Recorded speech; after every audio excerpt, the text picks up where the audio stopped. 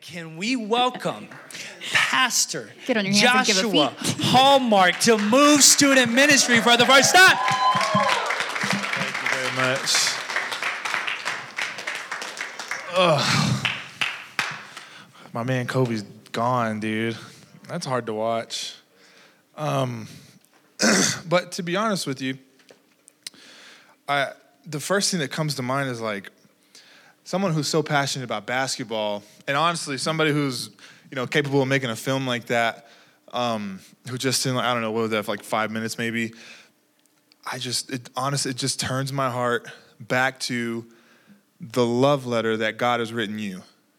Like this whole thing is a dear Kobe. This whole thing is like I gave my life. I'll always be that God. It's funny, like the same way Kobe talks about, like I'll always be that 6-year-old kid with the rolled up tube socks playing with a trash can with 5 seconds left. God saying, I'll always be that God, even if I took the form of a man and died on a cross. Just know. Yeah. That's good. Okay, let me pray because I'm gonna start going off. I'm gonna cry, but I'm not gonna do it. I'm not gonna do it just yet. I'm not gonna do it to you. Let me pray, and then you can have a seat, and we're gonna have fun for a few minutes. Jesus, thank you for Move Student Ministries. Man, I just have to believe that there's somebody in here who probably didn't plan on being here tonight, who probably doesn't care about anything I have to say, and that's okay. But I pray for the hard heart in the room. I pray for the person who thinks that their calling is limited to Bernalillo, thinks that their life is limited to high school, thinks that they have to follow in the footsteps of the person that raised them. I pray that you would just release any limitation that the enemy has put on any student's life, any adult's life. I pray that you would help me get out of the way of the Holy Spirit, and that you would just, I don't know, man. Like I just want you to be in the room. I just want you to talk to us. The whole point of us gathering here is to interact with the Holy Spirit. We love you, and we give you the praise and the honor. So in your name I pray, and everybody said, amen. Have a seat. So my name is Josh. Yes, yeah. Yeah. All right, shut up. God, let me preach. I only have like 25 minutes. My name is Josh. This is my beautiful, oh my God, you're just crazy beautiful. This is my soon-to-be wife. Yeah. Life's happening. I'm getting married next month. We're moving into a place. It's okay. So funny thing, and I hope you think it's funny. Otherwise, it's going to be inappropriate. But it's not. So I posted on Facebook the other day. I was like, "Hey, in search of a queen bed. Gabby and I are moving into a new place this weekend, but we're not married." So there was an implication that maybe we're moving in before we get married. So my mom, love her, but she posted just like a middle-aged white woman would, just to clarify, hey. They're moving in separately. They're not moving. They won't be living there together until February 23rd. And just to ruffle some feathers, I deleted that comment just to see. Yeah. Oh gosh. Okay. Hey, any note takers in the room? Yeah. Hey, if you're not a note taker, not going to say everybody else is better than you, but it's better if you take notes. So if you have your phones, just type one thing. If you're writing down, typing whatever, take notes, just put in, no one else is coming. Okay, no one else is coming.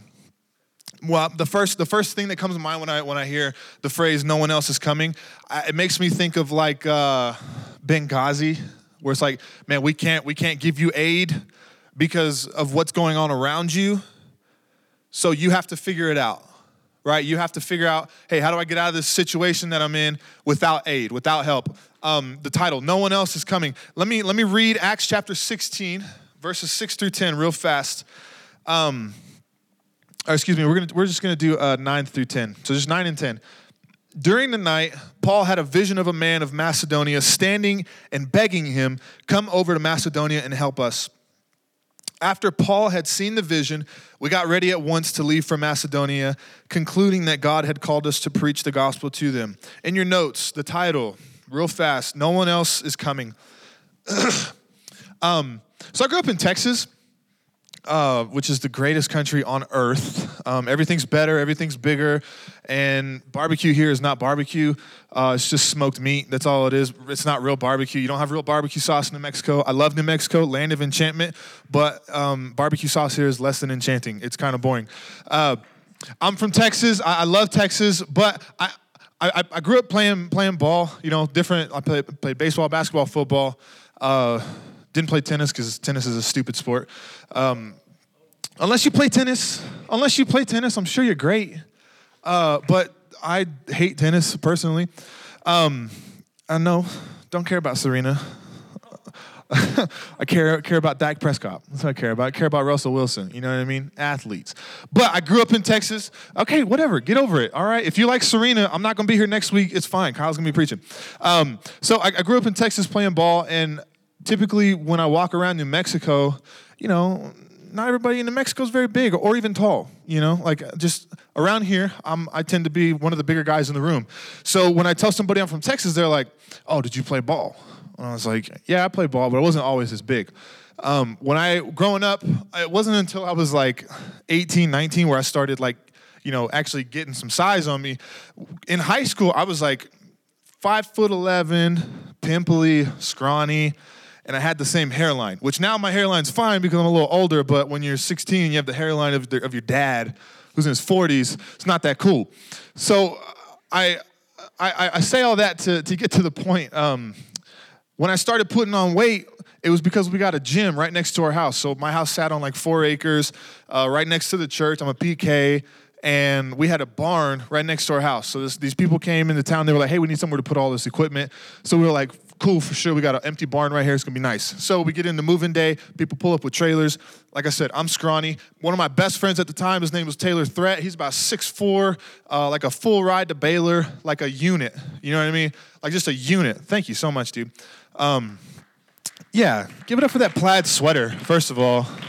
What a sick sweater. Anyways, so Taylor Threat, big guy. We have to move this piece of workout equipment, and he's like, "Okay, you get this side, I'm gonna get the other side." I was like, "I don't know.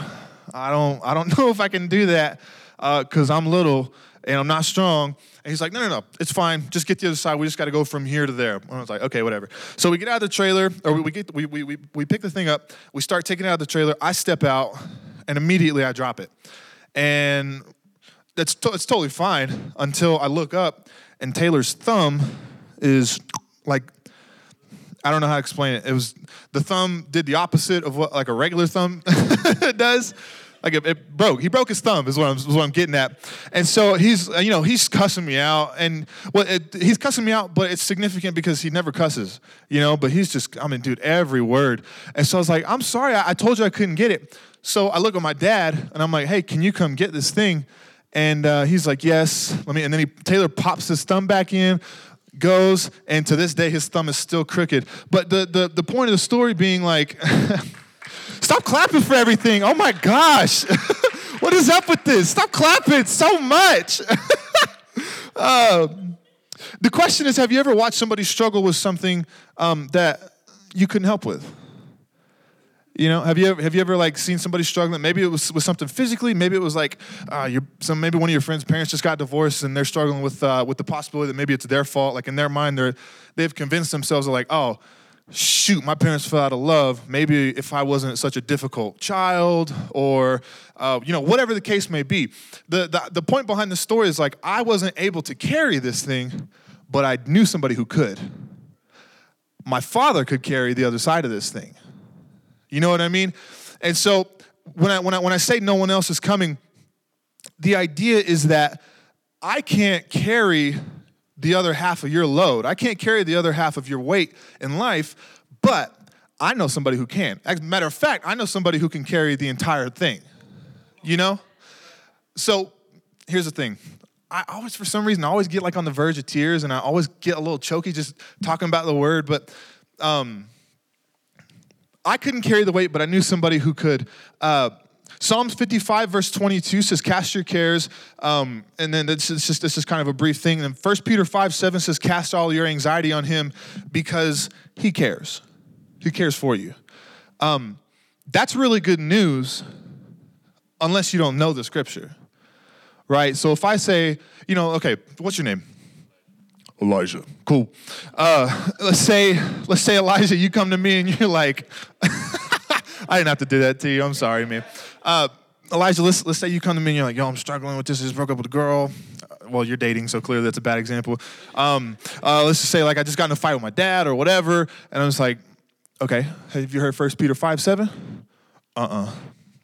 Too bad. But the thing is, that scripture is the key to dealing with your issue. So it's not the fact that 1 Peter 5:7 is going to, as soon as I read it out loud, it's, oh, thank God, I read 1 Peter 5:7, I'm square, I'm straight. No. 1 Peter 5:7 leads you to the other half of the issue, leads you to the solution to the problem, right? So here's the thing, no one else is coming. The whole point of this sermon for the next 15, 20 minutes, whatever, is this. No one else is coming to Bernalillo High. No one else is coming to Bernalillo Middle School. Wherever you go, no one else is coming to the place that you're at because the aid you're looking for, God is looking at you saying, you're the aid. So one more time, I just want to read verse 10. Verse 9. During the night, Paul had a vision of a man of Macedonia standing and begging him, come over to Macedonia and help us. Here's the thing. I don't know if, I don't know what your standing is with the Lord in your eyes. I know you're forgiven. I know you're healed. I know you're called, anointed, stuff like that. But I don't know if you know that.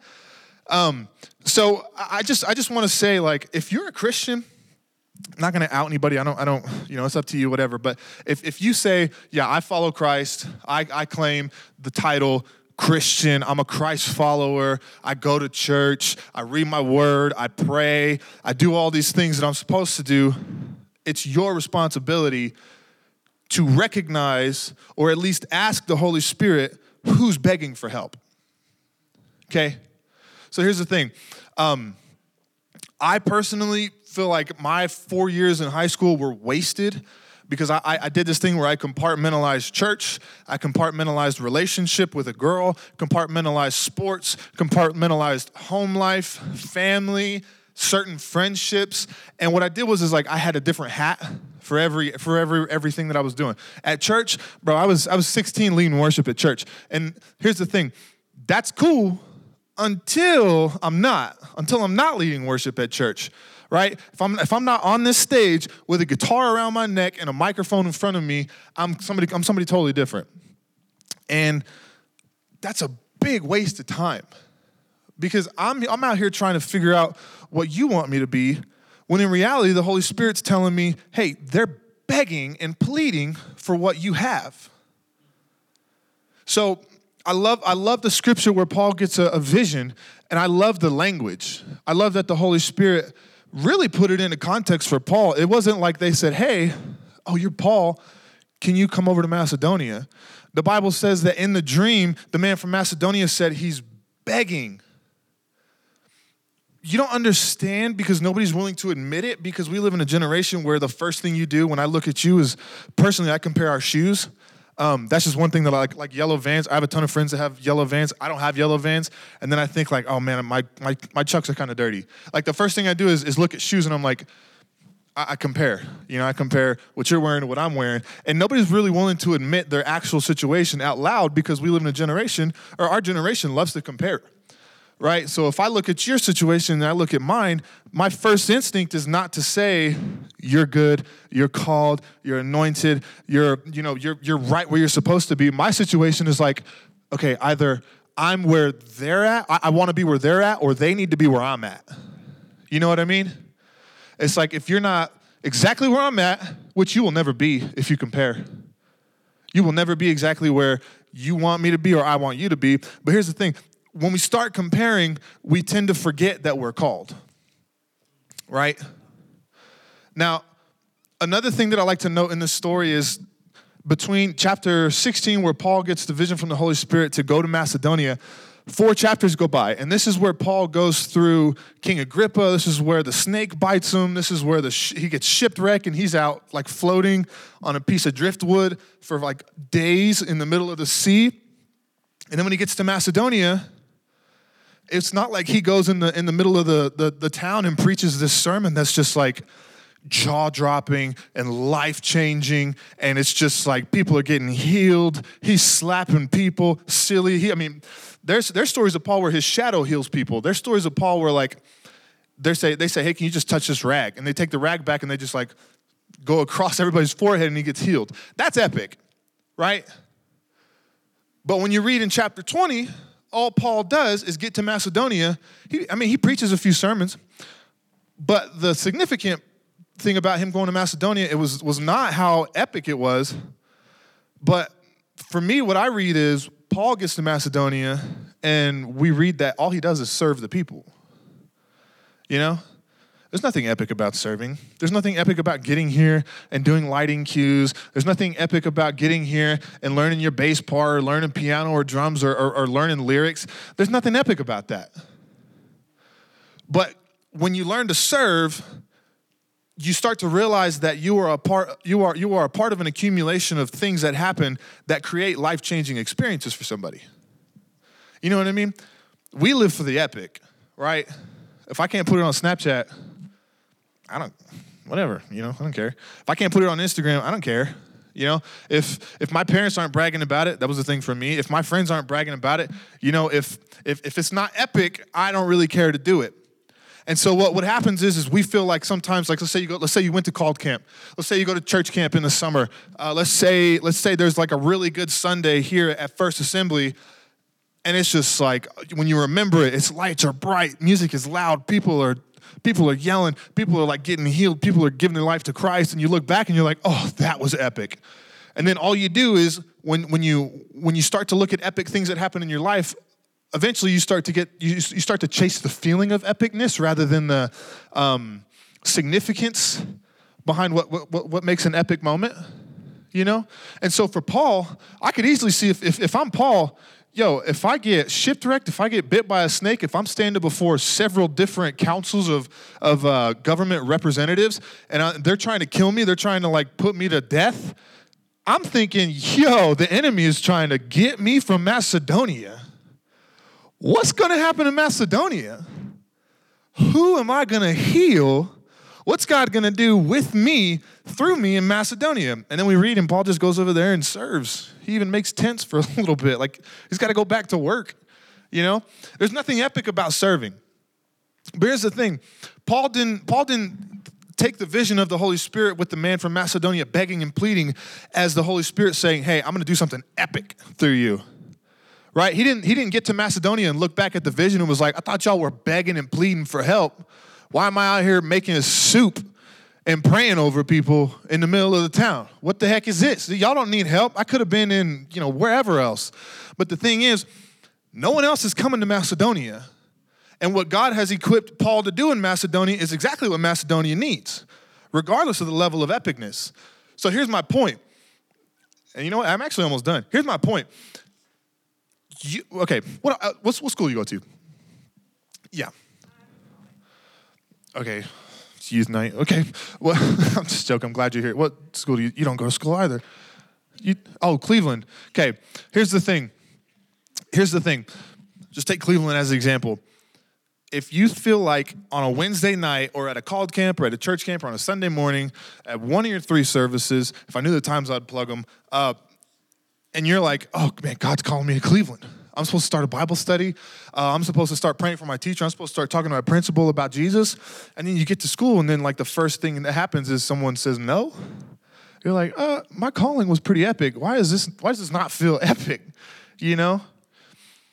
Has it ever happened to anybody where you're just like, oh, I felt so like epically called, and now I'm in Bernalillo. I love Bernalillo. I love Kyle. I love Emily. But to be honest with you, no, because I'm about to rag on your town for a minute. I hate driving through Bernalillo. I like everybody else. I wish everybody would evacuate and someone would nuke Bernalillo and probably speed up construction a little bit. You know, like I hate driving through 528 or 550. Yeah. I'm moving to Santa Fe to avoid. No, just kidding. But the thing is like, I can't tell you of a less epic town than Bernalillo. You know what I mean? Great people. There's Wong Dong right off 550. That place is kind of nice. Then there's Sonic. I mean, you got a few things, but for real, I mean, if we can be honest, I can guarantee you at least like 8 out of 10 of all y'all, if I was like, hey, do you want to, if they put a college in Bernalillo, a D1 college, and you got a free ride, would you want to go? I guarantee you, 8 out of 10 people be like, no, I'm trying to get out of Bernalillo, man. I'm trying to get out. You know, there's nothing really epic about Macedonia, to be honest with you. Like if you go and do a study on your own, you'll find that Macedonia's pretty commonplace, you know? Macedonia was the Albuquerque of the United States, like riddled with crime, people getting their carts stolen and their horses getting stolen and stuff like that. Tons of crime, right? There's nothing epic about Macedonia. But the thing is, Paul didn't associate epicness with his actions. Paul associated epicness with his calling. And so here's the distinguishing factor about Paul in this story. Paul made a decision at the beginning of his ministry to say, I will decide what's epic based off of what God says is epic. Okay? So it doesn't matter where he calls me, my significance is epic. Right?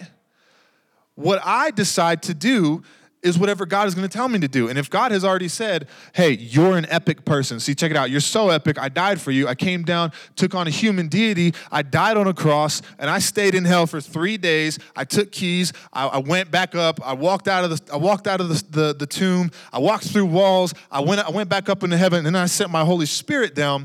That's how epic you are. You were as epic as I am. Like, I loved you so much. You're epic. Like, I don't really know how to explain it to you. But if you don't...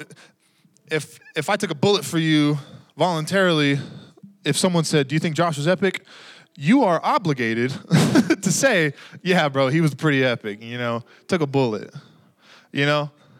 So here's the thing. If I decide now as a high schooler or a middle schooler in Bernalillo that whatever God tells me to do is going to be epic, all of a sudden I don't look at the visual impact that I'm making and deciding whether or not based off of that, if what I'm doing is epic, I'm going to go where I'm called and I'm going to make soup and I'm going to make tents and I'm going to pray over people because that's epic. And listen, I'm going to tell you, I'm 23, okay? I'm not that old.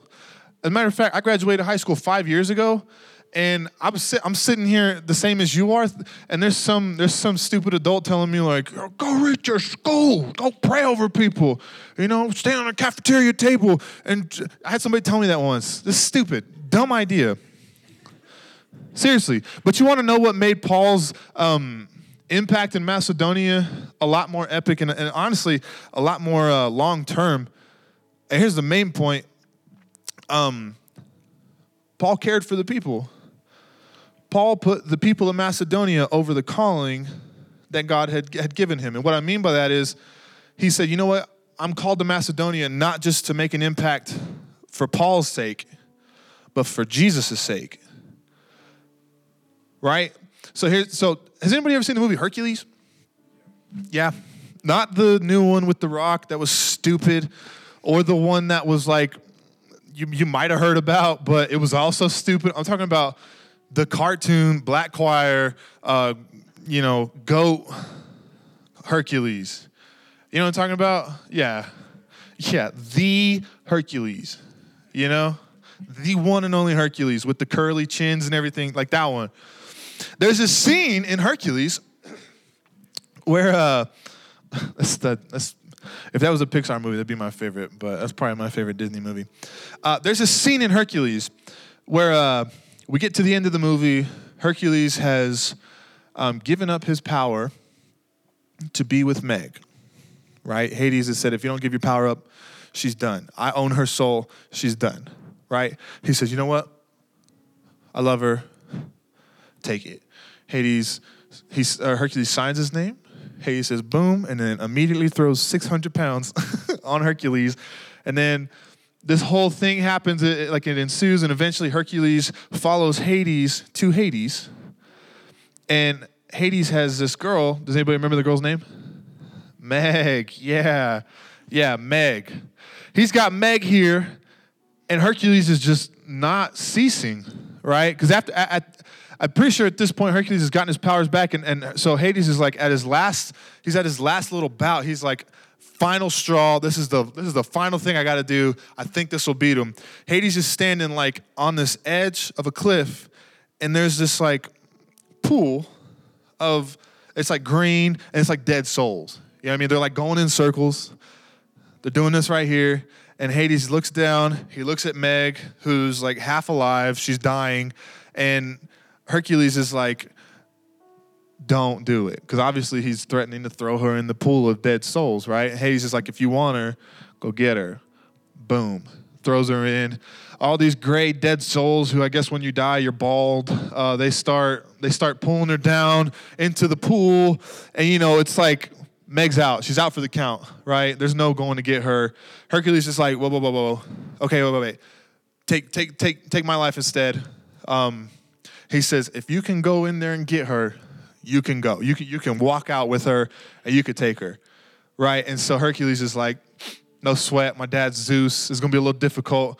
But as we see, Hercules he dives into the pool, and all of a sudden he's like, the deeper he gets, the older he gets, and eventually Hercules is like at the point of death as well. But then the climax of the movie happens. Hercules walks out, and what is he? He's glowing. You know what I mean? He's walking out. He got a little swagger about him. And then all of a sudden Hades is like, I didn't really mean that. You didn't really have to do that. I was just kidding, put in a good word for you with my dad and stuff like that. And Hercules just like punches him in the face or whatever, right? And that scene's really significant because to put it in terms of that, I don't know if I'm just sounding like a stupid adult, maybe this will help you like relate. Your schools are that pool of dead souls just going in circles. They need a savior. They need a rescue, right? And when I first started putting this sermon together, because, like Hercules, I was like, oh, I'm going to be relevant. I'm going to be nice. I'm going to dress cool when I preach this one. And people are going to be like, oh, wow, the Holy Spirit is moving in this place. And my first thought was like, you're Hercules. You got to go in there and you got to rescue people. You got to pull people out of hell, and you got to destroy hell, and you got to invade heaven. And I was thinking like, oh man, Hercules, I can relate to Hercules because I know Jesus. Zeus is my father. Jesus is my father. God is my father. Let me dive into this pool real quick. Satan, no big deal. I know I'm going to come out, right? But as I was like putting pen to paper, I was thinking like, this is going to be so epic. And then God just kind of checked my soul. He was like, no, you're not Hercules. You're Meg. You're the one who was in that pool. And to think that for a minute you have enough charisma, you have enough godly deity in you, which you have none up until the point of Jesus, you're the one that got through in that hole. That was Satan's last attempt, was to kill Jesus. He said, you know what? You want him, Jesus? Go get him. Boom, it is finished. Jesus is dead. And then we get 3 days later, right? Jesus walks out of that tomb. He's glowing. He has beat hell. He has walked out of the pool of dead souls, and he has rescued me. And so here's the thing, man. I don't know if I like to preach sermons that I would consider sexy, something like, I got like a one-liner that you can put on Instagram, or you can put on Twitter or whatever. Twitter's not relevant anymore. Crap, I'm not relevant pastor anymore. Shoot. Or just like a one-liner that you could be like, you could steal. I always like to give one-liners that you could steal. But this isn't really like I'm gonna get practical here in the next 2 minutes. This isn't really like a sexy sermon, Like if you had to remember one thing from tonight, it was that I am Meg. I was dead. Now I'm rescued. Okay? Now here's the practical part. Now that I've been rescued, I can show people the rescuer. Like, to get away from the Hercules thing, like now that I've been rescued, I know Jesus. I know who my Savior is. But here's the thing. You keep telling me I'm trying to live my best life. I want my own rights. I want to move out of Bernalillo. I want to do this. I want to do that. But here's the problem. You don't. Like, you think you do. You think you want the things that you want right now. But to be honest with you, you want them because you see other people with them. You're just looking at the other dead souls going around in the pool thinking, man, they look cooler than me. Man, they have the car or whatever, you know. They have that thing that I want. They have the time that I want. They have the scholarships that I want. They have the girlfriend that I want. They have the shoes that I want. They have the parents that I wish I had. They have the friends that I wish mine were. And here's the thing. You're just dead people fighting over dead stuff. Like, if I could just be honest with you, just to bring a little perspective to your life, I don't know what you value. I hope it's church. I hope it's your relationship with the Lord. But like, until you realize that you're not Hercules, you're Meg, you're just fighting over stuff with dead people. It doesn't matter what you have.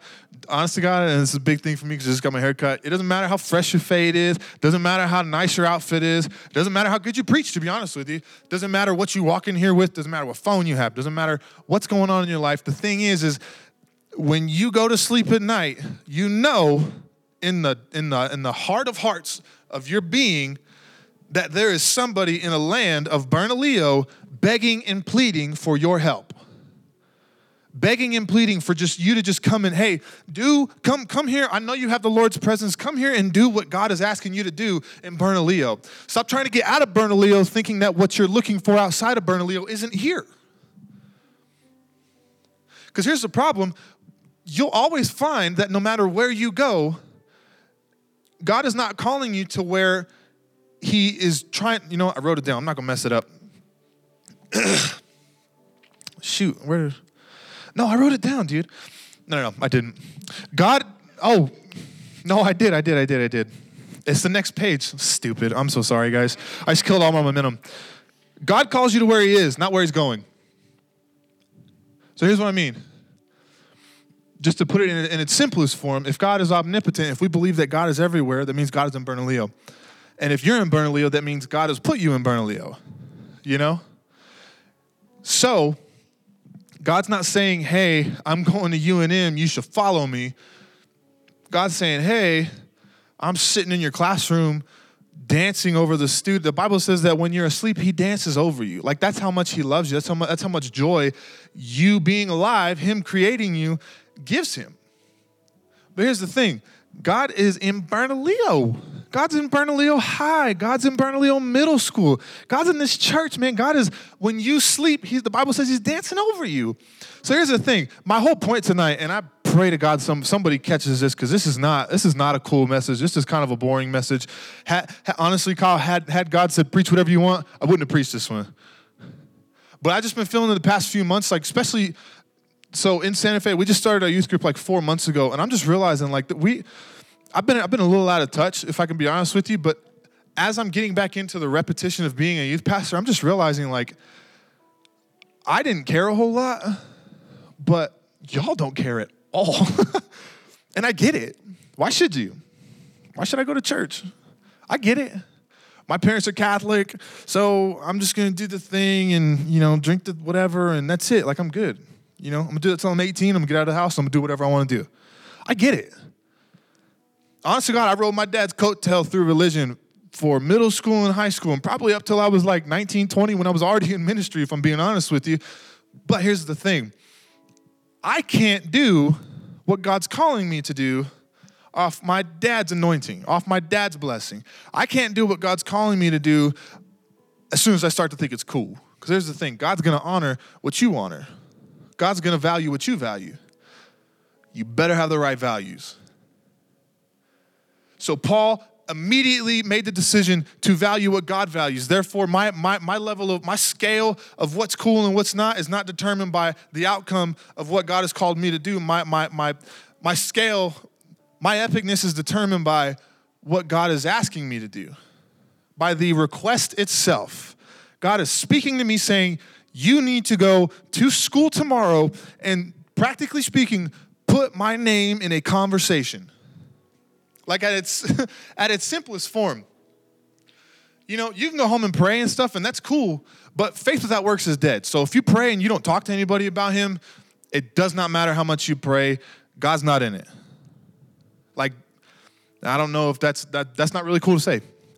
To say God's not with you. God doesn't honor everything that you honor in the sense that if it's dishonoring to him, he's going to be in it. He'll value you, But there's parts of the story of Samson where Samson did a certain thing and God wasn't with him. He loves you, but he's got a plan for you too. And so I guess here's the main point. And I'm gonna be done because I'm sorry, Kyle, but I'm over time. Stop trying to get out of Bernalillo. Like, for real. You're a really cool guy. I don't know if this applies to you, but I just kind of feel like the Spirit's pointing you out in my heart. Stop trying to get out of Bernalillo. Stop. Relax. You're going to be here till you graduate. God's not going to do something supernatural to pull you out of Bernalillo and put you into your real calling. God will move when you're in college in your life, and that's cool. God will move on Sundays when you want him to. That's cool because, it's the house of God. God's going to be here. But if you can't do it, if you won't do it because it's not cool enough, Monday, Tuesday, Thursday, Friday, Saturday, just stop. Like, honestly, man, I'm just realizing we're a culture that values people's highlights, but we never look at what it took to get there. So here's the thing, man, you're called, there's a Macedonia for you. But that's 4 chapters from now. Okay? Regardless of whether or not you're on a stage in front of thousands of people, or whether or not you're playing in front of thousands of people, or whether or not you're working with that company that you want to, or whether or not you got your bachelor's degree in 4 years, 5 years, whatever, we'll get there. If you honor God now, we'll get to that point. Well, God says He will give you the desires of your heart. But the only twist to that scripture is that the desires of your heart change with relationship with Jesus. Okay, so if I want, God's not going to give you. I want to have sex with that girl. God, that's my desire. Give it to me. It's not how it works. He's not just going to. All right, there you go. Y'all go ahead. It's not how it works, man. It's like, God, give me the desires of my heart. And as you ask for it, God's going to start pouring into you. The Holy Spirit's going to start using you as a vessel. The Holy Spirit's going to start working through you. And as he starts working through you, he will change you, right? So here's the thing, man. Point blank, stop trying to get out of Bernalillo and start trying to get into Bernalillo. You know what I mean? You might have influence socially, but I'm curious, if you tried to do something for God, I wonder how many people would look at your character and say no. For real. I'm going off on a little tangent here, but here's the thing, man. There's people in this Macedonia, in Bernalillo, that are begging for help, that are begging for what you have, and the Holy Spirit's trying to show you. God's trying to show you when you're asleep in the heart of hearts, I should have talked to that person about it. I should have at least invited them to church. I should have at least said, hey, I'm going to keep you in my prayers. Something surface level, man. But here's the thing, God wants you to work where you're at. There's a reason Paul went to Macedonia. It was because he was called. But there's a reason Paul was called is because he had relationship. So if I could just challenge you with one thing tonight, it's to just be open to the call of God. But at the same time, be ready to serve where you are. Okay? Y'all are great. I feel like family already. I love y'all. Let's pray. Jesus, thank you for this group of students. Man, I pray that you would just remind them that my calling is not limited to my values, but God will call me to the level of my value, to the level of value that I put on things. I pray that tonight, as we're in our beds, as we're falling asleep, that you would just speak to us, put a specific name of somebody that we're going to see tomorrow morning on our heart. break our heart for the people that are in our city. Break our heart for the people that are in our schools, in our classrooms, the teachers, the custodians, the coaches, the counselors, whatever. I pray that just, God, tomorrow you would open up an opportunity in conversation to say, hey, can I pray for you? Hey, have you heard of Jesus? Hey, do you want to come to church? God, as tonight is wrapping up, as we go to dinner somewhere or whatever, I pray that you would just keep us aware of your Spirit in our lives. Keep us aware of the nudging of the Holy Spirit towards a certain somebody or towards a certain situation or a certain something. I pray that you would just move in my life. Again, just to simplify, to just say to somebody in conversation out loud, hey, can I pray for you? God, I pray that you would remind us that the obedience that we give to you will be the starting point of something new in Bernalillo. We love you. And it's in your name we pray. Everybody said.